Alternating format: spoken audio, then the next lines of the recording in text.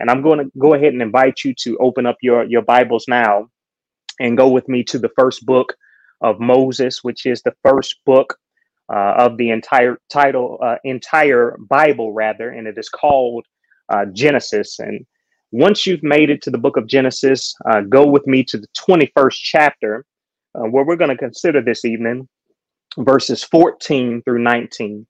So we've got Genesis chapter 21, verses 14 through 19. And this evening, I'm reading in your hearing from the New King James Version of the Bible.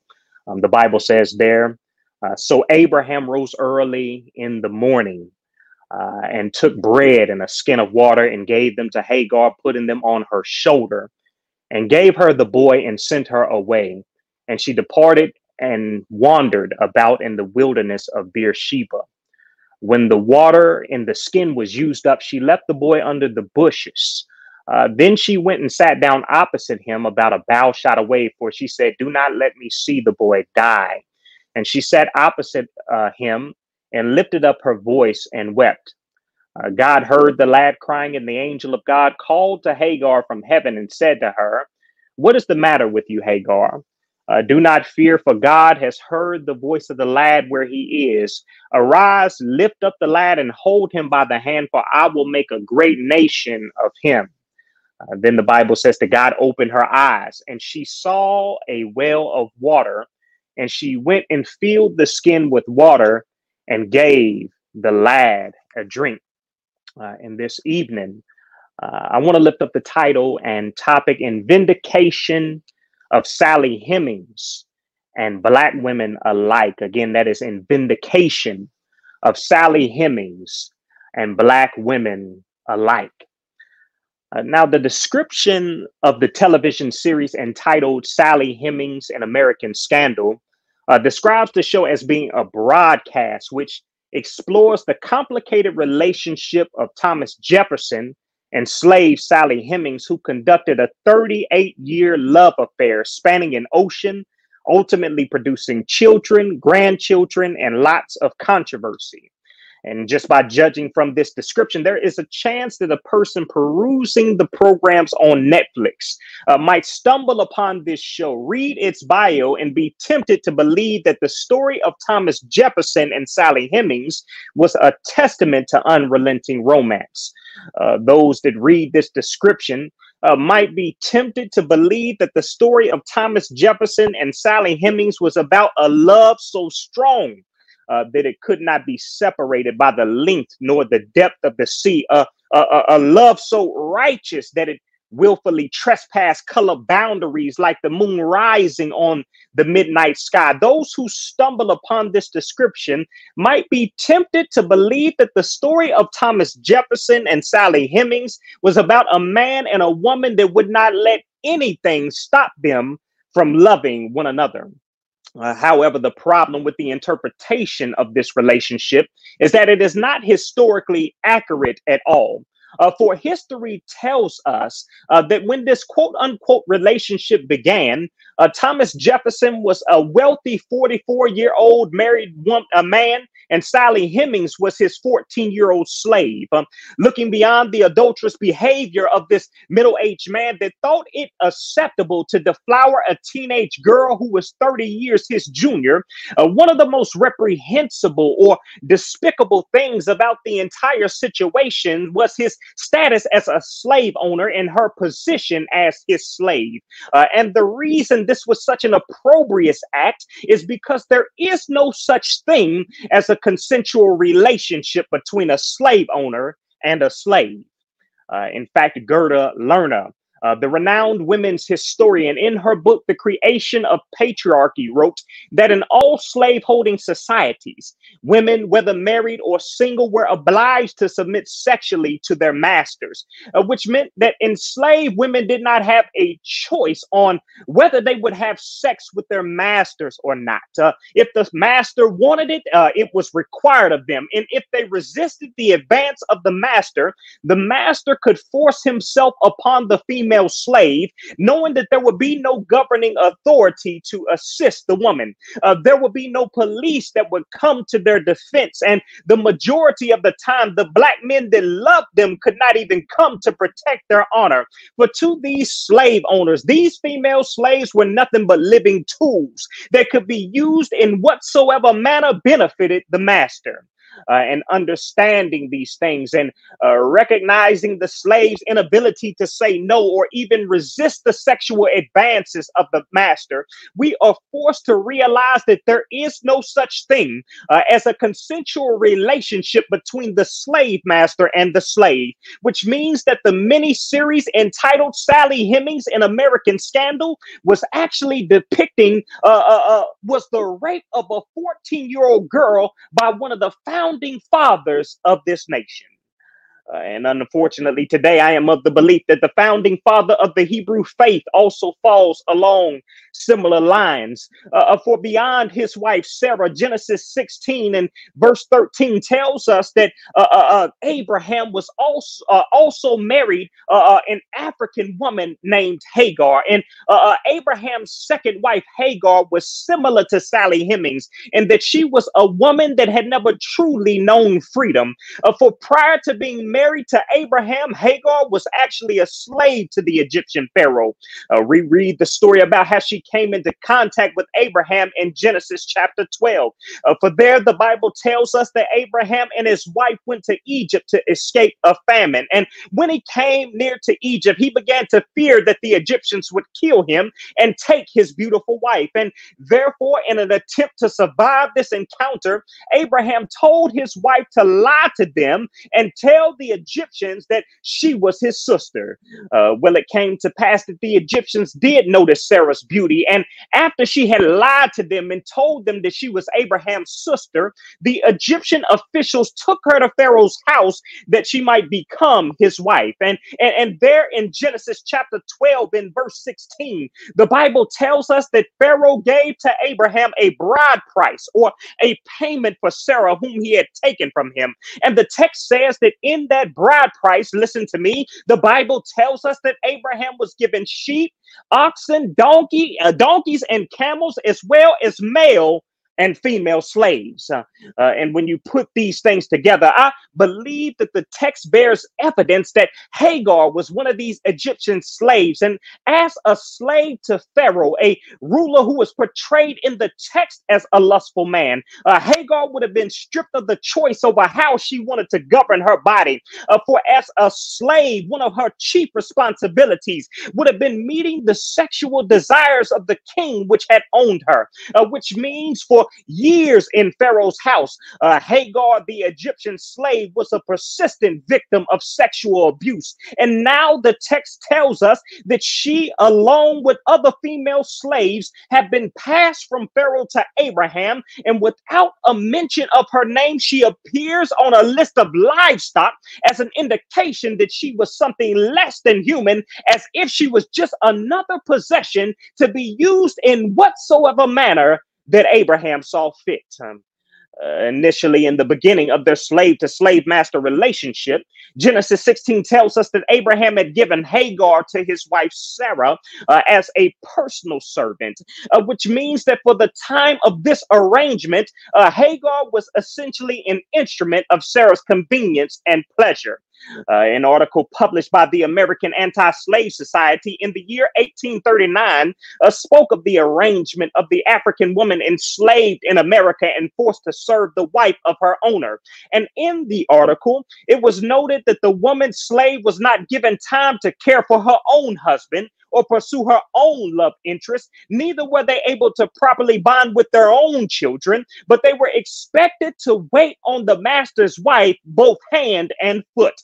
The article said that the mistress was, quote, entirely dependent upon her slave for all of her comforts. She dressed and undressed her, gave her all of her food, and she was so necessary to the mistress that she could not do without her. The woman slave, placed under the authority of the mistress, solely existed as an instrument of the mistress's convenience and pleasure. This was the arrangement that Hagar languished under when she served as a slave under Sarah. And I imagine that Hagar, in this servitude, woke up before Sarah, so that Sarah's needs would be met before she even got out of bed, and she went to sleep after Sarah in order to ensure that the mistress was comfortably asleep. Hagar helped to dress Sarah and prepared food for her. Hagar's life was literally dedicated to serving Sarah, and eventually she would even be expected to meet the sexual needs of Sarah's husband. This unfortunate circumstance would arise in Genesis 16, where the Bible says that after 10 years of living in the land of Canaan and failing to conceive a child with her husband, Sarah decided to give Hagar to her husband as a wife.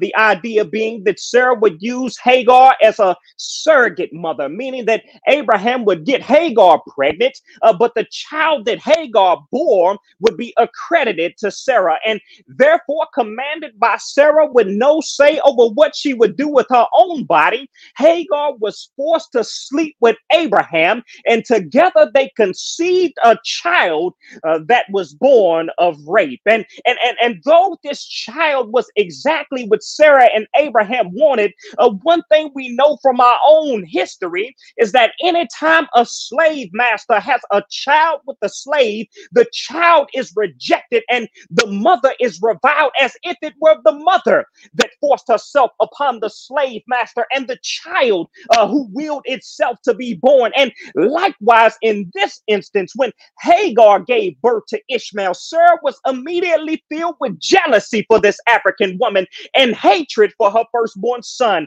And the Bible tells us in Genesis chapter 21 and verse 10 that once Sarah was able to have her own child, that Sarah told Abraham to drive out Hagar and her son so that the son would not be heir with her own son, who was called Isaac. And the Bible says that after consulting with God, that Abraham actually kicked Hagar and his own son Ishmael out to the wilderness, that they might fend for themselves. And looking at Genesis 21 and verse 14, the text says that Abraham rose early in the morning. He took bread and a skin of water and strapped them to the shoulders of Hagar and sent her and his son into the wilderness of Beersheba.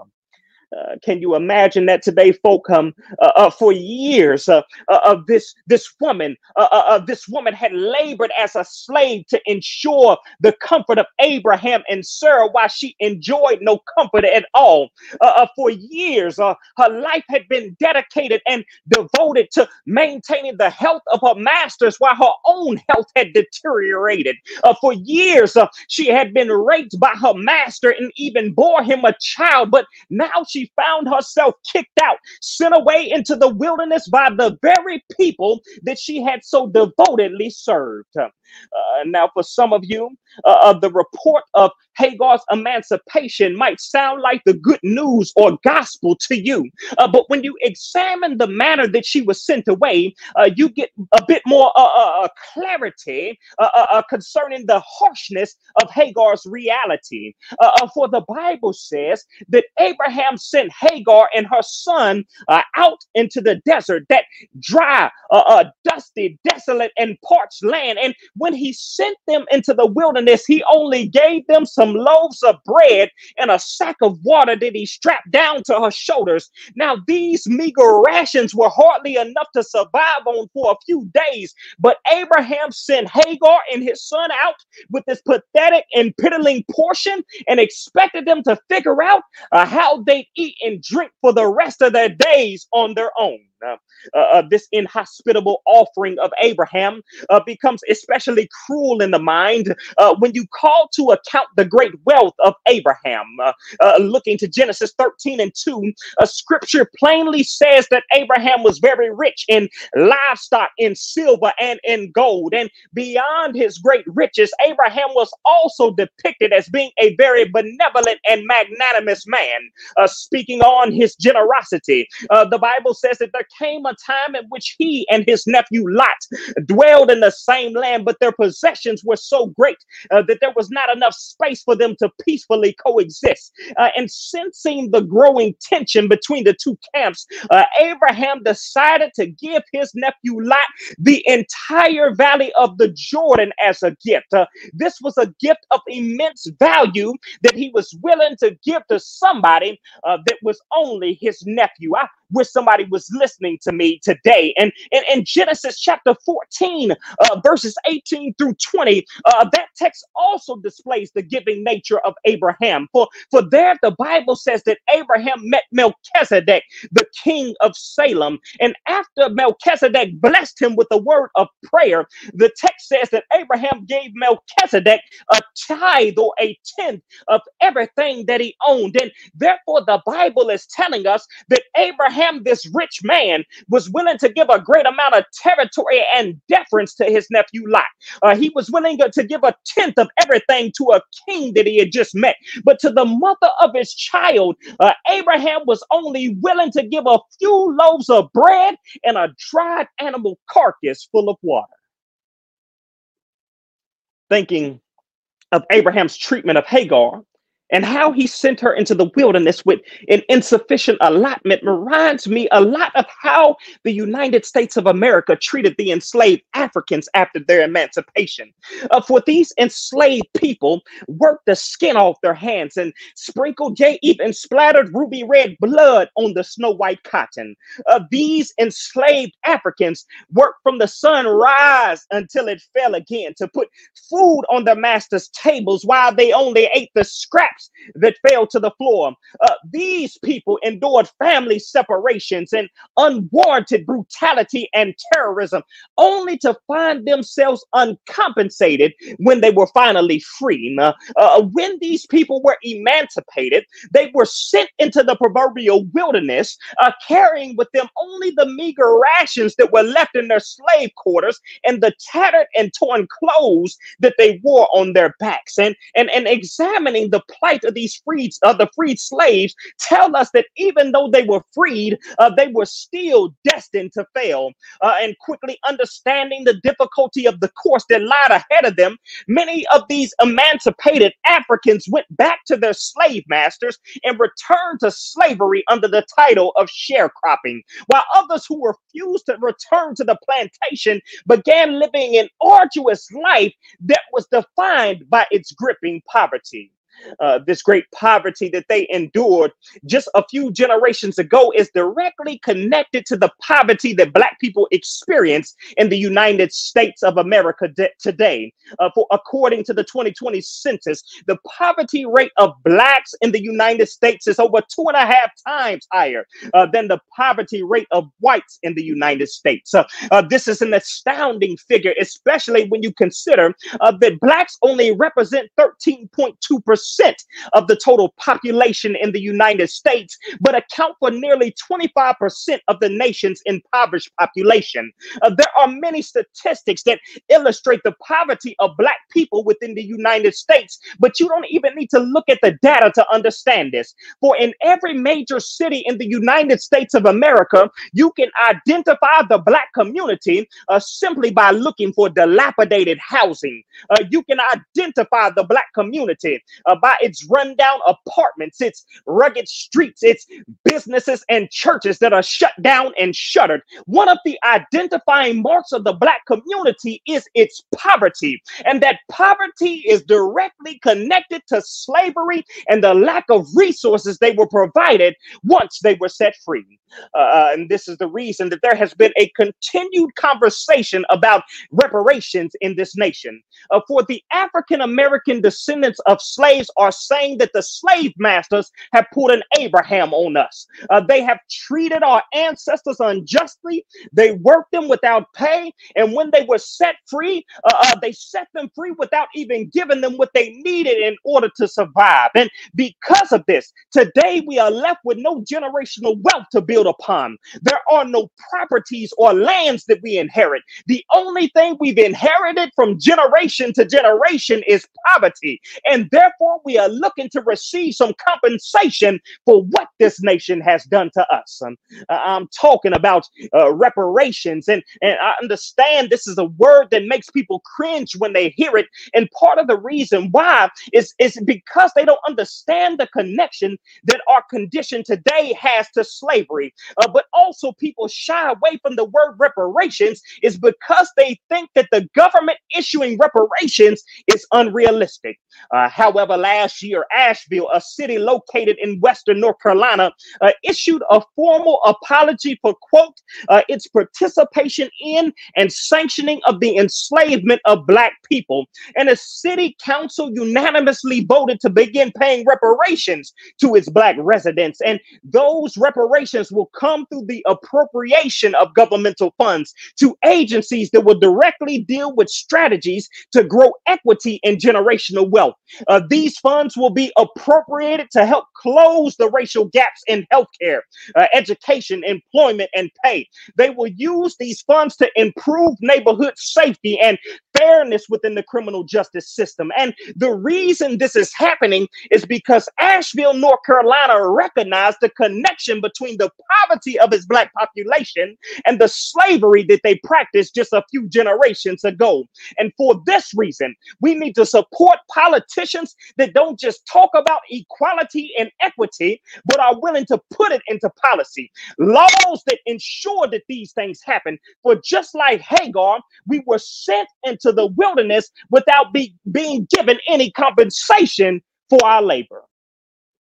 The Bible says that Hagar was sent into the wilderness with just a few loaves of bread and a small amount of water. And as this newly homeless woman searched for a place to live, verse 15 tells us that she exhausted the little bit of water that she did have. And the fact that Hagar ran out of water in the middle of a dry and dusty brown desert meant that her already desperate situation had turned into something that was utterly disastrous.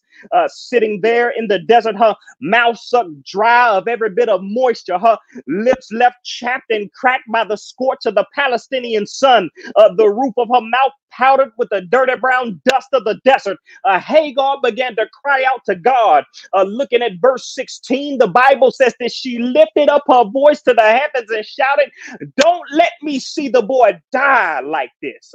And folk, if I could just parenthetically park this thing right now, I just want to say right here that Hagar exhibited the awesome love of a mother. For though she was in the same predicament as her son, the only prayer that she had was that God would not let her see her son die in this harsh manner.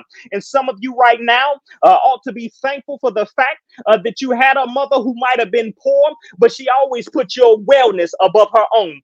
You had a mother that went to her job and was discriminated on, but always fought for you to have equal rights. You had a mother that went without so that you could go with. You had a mother that starved so that you could eat, gave up her dreams so that you could chase yours. Some of you need to be thankful that you had mothers that were just like this. And the Bible tells us that when Hagar cried out to God, that God took notice of her son. And if you look at Genesis 21 and 17, you see that God had already assessed Hagar's situation. And he said to her, "What is the matter with you, Hagar? Do not fear, for God has heard the voice of the lad." In that moment, preacher, I can almost hear Hagar saying, "God, why shouldn't I fear? I don't have any place to live.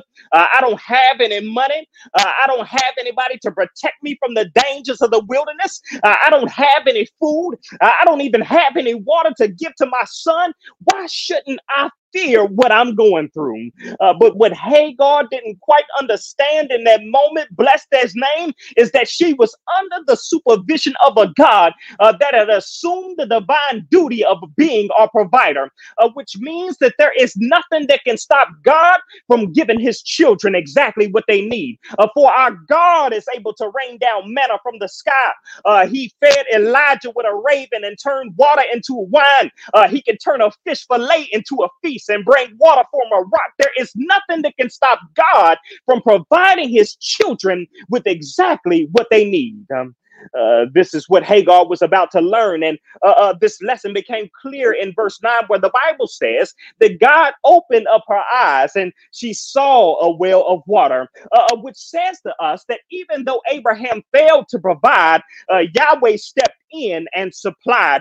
It says to us that even though her slave owner, even though her oppressor, her rapist sent her into the desert with just a few loaves of bread and a jug of water, God stepped in and gave her a well in the wilderness and a drinking fountain in the desert. It says to us that even though we never received the 40 acres and a mule promised by William Tecumseh Sherman, even though we haven't received compensation for all that has been done to us in this nation, God will step in and supply all of our needs according to his riches and glory. And what I like most about the provision of God this evening in this text is exactly how the provision was made.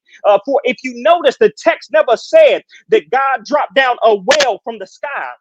The text never said that God reached down into the dirt and that he dug into the earth, laid down stone and created a cistern. But in verse 19, the text simply says that he opened up her eyes and she saw it.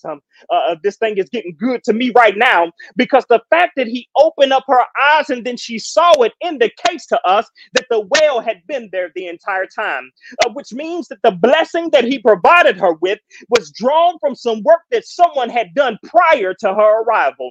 I'll say it one more time today. The reason Hagar was able to draw water from a well is because at some point in time, long before she had ever come to the land, there had been some people there that put work in and built a well. And as we celebrate our Black history, we are essentially affirming the reality that the reason we are able to drink from these waters, the reason that we have made it this far, the reason we are surviving and even thriving in a nation that has never been meant for us to succeed, is not because of the work that we've done, but it's because of the work of those who have come before us. When I think about this idea, I'm reminded of the trip that I take from my place in Charlottesville to the Calvary Seventh-day Adventist Church, which is located in Gordonsville. Now, on the way, there is a long stretch of road that cuts right through the middle of miles of farmland and leads you to the city limits. And on this country road, there is a sign on the side of the road that says Spotswood Trail. Now, every time I drive this sign, it catches my eye because there is a plant that is resting on top of the sign. Now, I've been examining that plant for 3 years now, and I can confirm that there are no vines that run down the sign, which means that this plant didn't grow from the grass and climb its way to the top of the sign. But the reason that the plant stands on top of the sign is because somebody or something had to put it there. And likewise, the reason that you and I have some of the things that we have today, the reason that we've accomplished some of the things that we've accomplished, is because somebody else came and did some work before us. The freedom we enjoy today is because of those Black soldiers, those political and revolutionary leaders that were willing to fight, bleed, and die for their posterity to enjoy the divine right of autonomy. I'm thankful for our Black educators who transformed the people who were kept illiterate by the lash end of a whip into a people that have climbed the highest heights of academic and intellectual excellence. I praise God for Black businesses that met the needs that the majority society would not fulfill and allowed us to participate in the economy with dignity. I thank God for the Black church, which he rose up when the white churches in this nation closed its doors to us, when they demeaned us in the name of Jesus and subjected us to abuse. Our ancestors created for us a space in which we could come together and praise him, a place we could come and pray and preach the word of God. I am eternally grateful for the work of all of those who have come before us, because had they not done the labor, you and I would not be where we are today. Somebody ought to praise him right now. The Bible tells us that when God opened up her eyes, she saw the well and was able to give a drink to her son and to herself as well. But folks, there's something else that God did that stuck out to me in the text. For in verse 18, the text says that he promised her that he would make Ishmael a great nation. Now, watch this. This is the same promise that he had made to Abraham, who is the progenitor of the nation of Israel. And if you were to look at Genesis chapter 12, verses 1 and 2, you'd find that God told Abraham that if he got out of his country, from his relatives and from his father's house and went to a land that he would show him, that God promised to make Abraham a great nation. But now God is making that same promise to Ishmael. In fact, the parallel even runs deeper, because in Genesis 17 and verse 20, when God first told Hagar that he would make Ishmael a great nation, God also promised her that 12 tribal leaders would come from him, which is a mirror image of the 12 tribes that would come from the nation of Israel, which means that God promised this former slave that he would receive the same blessing that was upon Abraham. Listen to me closely. That means that just as the masters owned riches, this former slave would now own riches too. Just as the master had his territory, so would the slave have a turf to call his own. Just as the master had autonomy, so would the former slave have the right to do what he wanted to do, when he wanted to do it, and howsoever he chose to do it. I wish somebody was listening to me today. Just as the master educated their children, so would the sons and daughters of slaves educate their children too. Just as they participated in the workforce, just as they ran governments, just as they were able to become presidents and vice presidents, so would the sons and daughters of slaves become presidents and vice presidents too. For God blessed Ishmael in the same manner that Abraham was blessed. God told Hagar that he would make Ishmael a great nation. And even though the subject of the blessing was Ishmael, I believe that the blessing says something about Hagar too. For the idea of men or sons being called the progenitor or the great ancestors of nation is an idea that came from the ancient Near Eastern patriarchal system, which dictated that a family's lineage is traced through the man. And understanding that God was working within the confines of the culture, I believe that since Ishmael came from Hagar's womb, there could have also been said that a great nation was going to come out of her too, which says to us that even though Hagar had been enslaved from her youth, even though she had been sold to a stranger and carried into a nation that she did not know, even though she had been raped and sent away into the wilderness without any water to drink, something great still came out of Hagar. And I can't wait until all of the African women enslaved in the United States awake from the sleep in their graves, and they can see that even though they endured inhumanities, even though they had their children stripped from them, their husbands beaten and killed, and their bodies violated, that God still allowed great things to come from them. It was a black woman named Elizabeth Freeman who ran away from the plantation and convinced the court of law in Massachusetts that slavery violated their state constitution. It was a black woman named Mary McLeod Bethune that founded the Bethune-Cookman College and forced Johns Hopkins Hospital to hire African American doctors. It was a black woman named Ida B. Wells that took her own money and started a newspaper that galvanized black people to fight back against the lynching of black men. It was a black woman named Stacey Abrams that highlighted voter suppression in Georgia and moved a mass of people to flip some Senate seats and take the White House too. It is a black woman named Kamala Harris that ascended from local politics to the second highest seat in the entire nation. Oh, and I can't wait till we all get to heaven and we see that African woman named Hagar, that same black woman who told us about a God that can put a well in the wilderness and a drinking fountain in the desert. That same black woman that told you about a God that can make a way out of no way and makes the impossible more than possible. That same black woman that told us about a God that can break the chains of captivity and bring you into the kingdom. That same black woman that told us that even though you've been disrespected, unprotected, and neglected, God can still bring great things out of you.